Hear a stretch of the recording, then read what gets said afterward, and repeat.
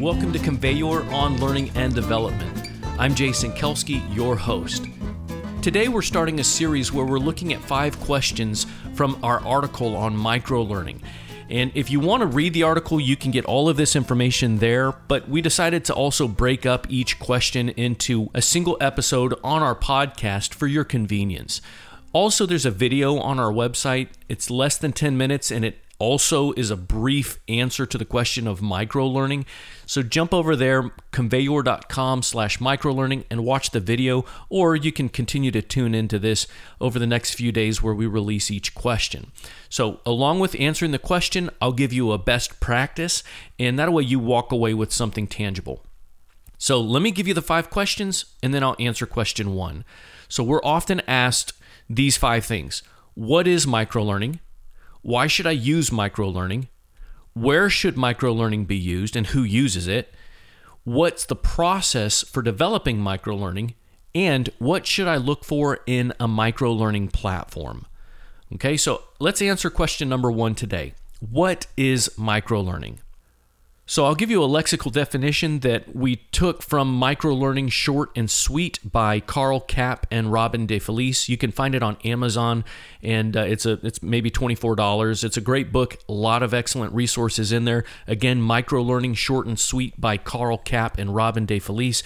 And this is their definition of microlearning. They say, quote, "Microlearning is an instructional unit that provides a short engagement in an activity intentionally designed to elicit a specific outcome from the participant," end quote. Now, I think that this definition is best summed up by something that Shannon Tipton, who's a microlearning expert, she said. You can find out more about Shannon Tipton at Learning Rebels. I think it's learningrebels.com. But Shannon cuts this definition down to something very simple. She says, quote, "Microlearning is short content to solve a specific problem," end quote. Now, she also gave a parameter, and she clarified what she meant by that. She said this, she said, quote, "By the time people finish reading the checklist or watching your video, they should be able to do the thing," end quote. So by the time they're done with reading your content, reading your video, watching your video, they should be able to do whatever it is that you state. Very simple. That's what microlearning is solving a solution. Give somebody something specific to do. What does that mean, though? So unfortunately, a lot of people want to focus on the part of microlearning micro, and they think that it means short. They think microlearning, if I just take my content and give it in a 2-minute video, then that's microlearning. And that's not necessarily true. Microlearning isn't focused on time restraints, but on teaching something specific. So your job is to discover what that thing is. So I'll give you an example. A perfect case of microlearning is when somebody goes to YouTube to find out how to change the oil in their 2005 Honda Accord.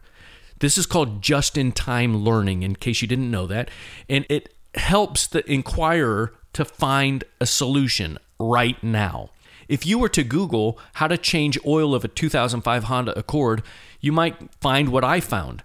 So first thing that comes up, Google pushes this video by DIY guys, and it's 1 minute and 50 seconds, and it answers this question. So you would think that this video would be the most viewed Honda Accord oil change video, but it's not.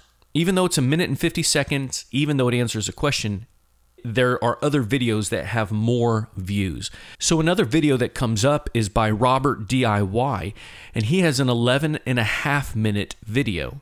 But he's got 90,000 views compared to DIY guys who have around 9,000 views.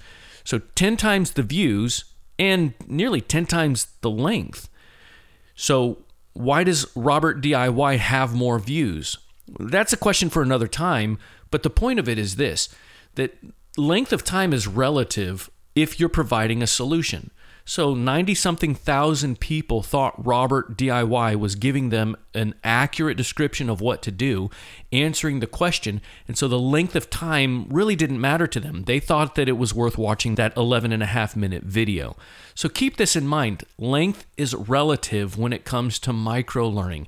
If you're answering a question, that's the specific point, and if you do it well, people will come back to you.